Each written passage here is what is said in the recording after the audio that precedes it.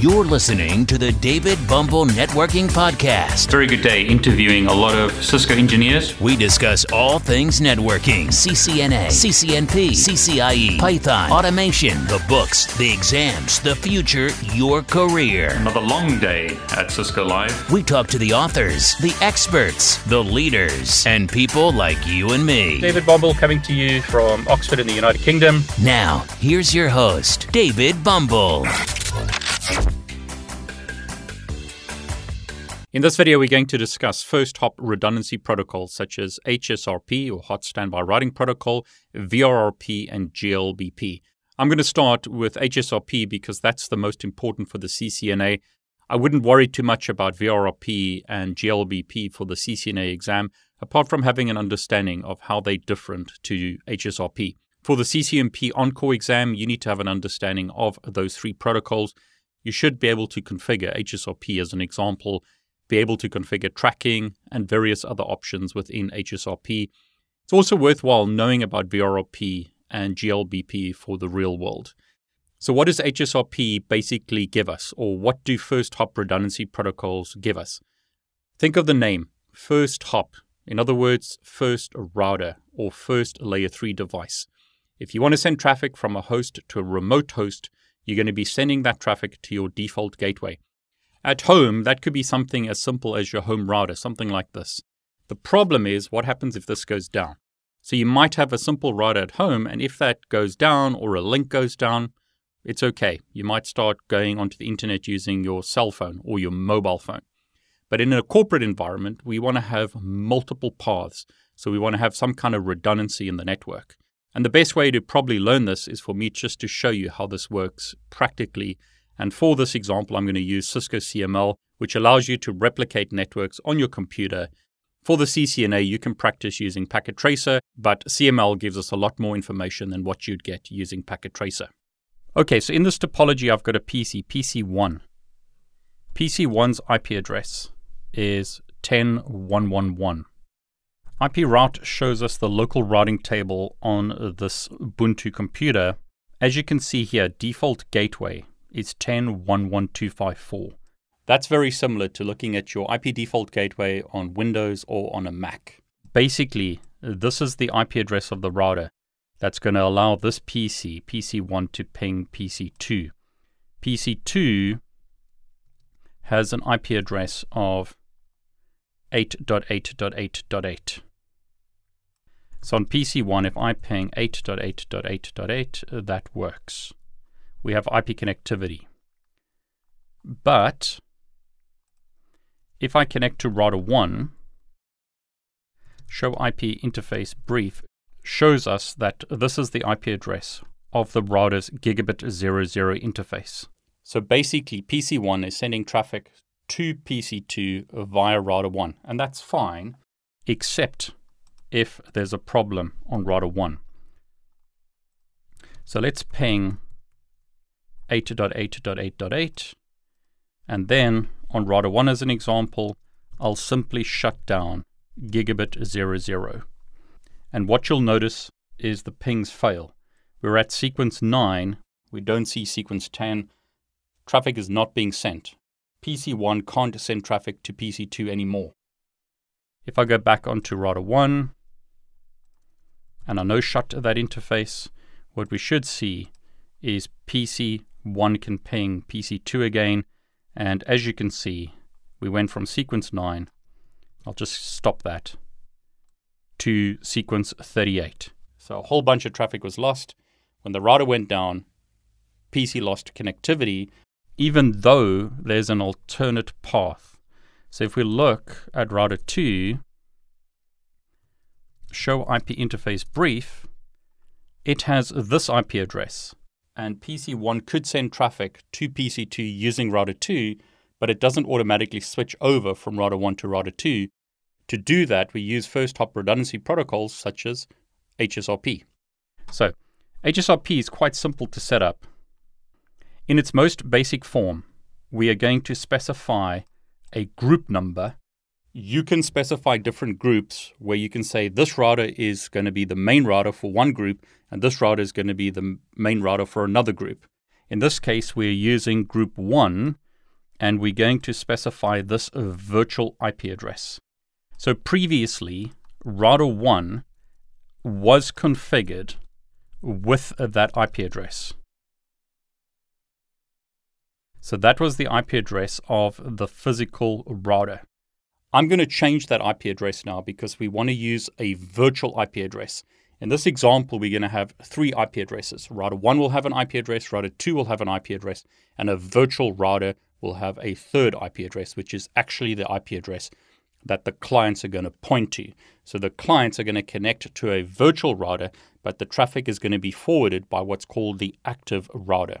And then we'll have a standby router. So in this example, router 1, and there's an election to determine who becomes the active router.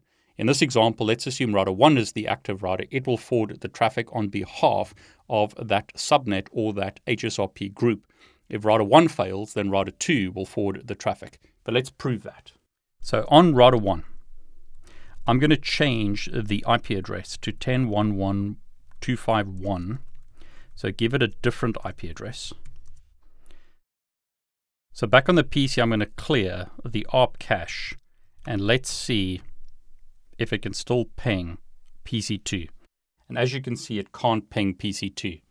I've cleared the ARP cache because I don't want the PC to remember the MAC address of router 1. So at the moment, it's not able to ping PC2.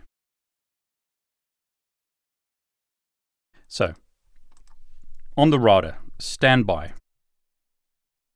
Specify a group number, ranges from 0 to 255. I'll specify group 1. I need to specify the HSRP IP version 4 virtual IP address. So IP, and I'll specify 10.1.1.254. I've used the command termmon or terminal monitor to make sure that we're monitoring what's going on. We've been told that the console already monitors, and notice HSRP state has changed from standby to active. So if I type show standby, you can see that for group 1, state is active, virtual IP address is this. Notice the virtual MAC address. This is a virtual MAC address for HSRP, and the group number that we've specified is group 1. At the moment, the local router is the active router. There is no standby or backup router. The priority is 100, and that becomes important because we can change priorities. The higher the priority, the more likely a router is to become the active router. By default, it's 100. Good number to remember. If I want to force one router to become active, I can increase its number, and we'll do that in a moment. But notice now, before we do anything else, can PC1 ping PC2? And the answer is yes. I'll clear the screen. I'll type IP neighbor. Notice this MAC address is reachable. That is the HSRP MAC address. We're told that this MAC address is stale. Let's have a look at the router. Show interface gigabit 00. That MAC address ending in 1FA1 is the physical MAC address of router 1. Notice the IP address. So PC1 is seeing the virtual IP address as reachable, and that IP address and MAC address is what's going to be used when sending traffic to PC2. Okay, but that still doesn't help us, because if router 1 goes down, we still can't send traffic from PC1 to PC2. So what we're going to do on router 2 is do something similar.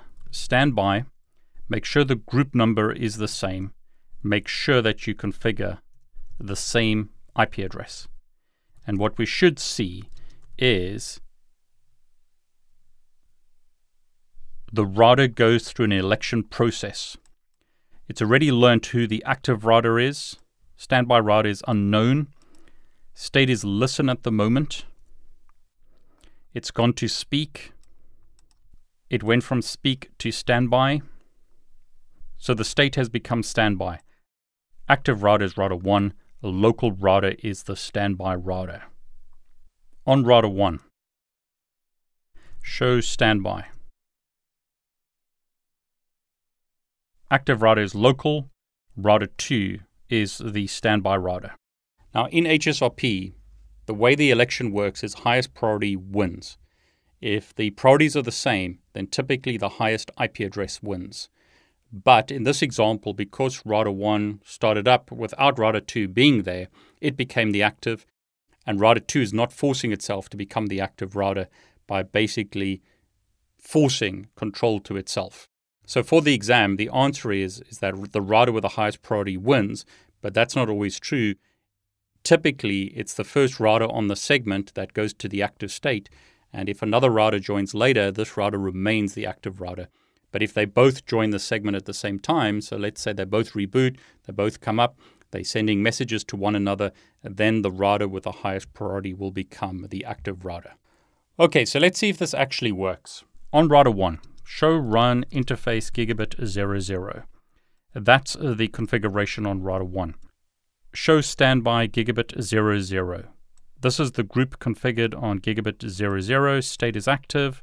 Local router is active. Standby router is router 2. Current priority on the local router is 100. We see something similar on router 2. Show run interface gigabit 00. That's the command that enables HSRP. Show standby gigabit 00. We can see that the local router is the standby router. Active router is router 1. Okay, so on PC1, can we ping 8.8.8.8, which is PC2? On router 1, I'll shut the interface down. So active state has gone to init. On router 2, notice router 2 is active, and on the PC, the pings are continuing. Notice we lost, I'll just pause that. Notice here we lost one ping. So sequence number 9 dropped 10, sequence 11 worked. So one ping was lost in the changeover from router 1 to router 2. Now, in the next video, I'll talk about HSRP in more detail. So I'll show you how to set priorities. I'll show you how to set up preemption. I'll also show you how to monitor an interface so that if an interface goes down, you can reduce the priority of the HSRP router or the active router so that the standby router becomes active. HSRP has many, many options. So we'll look at some more options in a separate video. Hope you enjoyed this video. If you did, please like it. Please consider subscribing to my YouTube channel and clicking on the bell to get notifications. I'm David Bombal, and I want to wish you all the very best. Thanks for joining us on today's podcast. Be sure to visit David's YouTube channel at David Bombal, where you can subscribe and watch all of his videos. While you're at it, if you found value in this show, we'd appreciate a rating on iTunes. Or if you simply tell a friend about the show, that would help us out too. Catch you next time on the David Bombal Networking Podcast. All the best. Take care.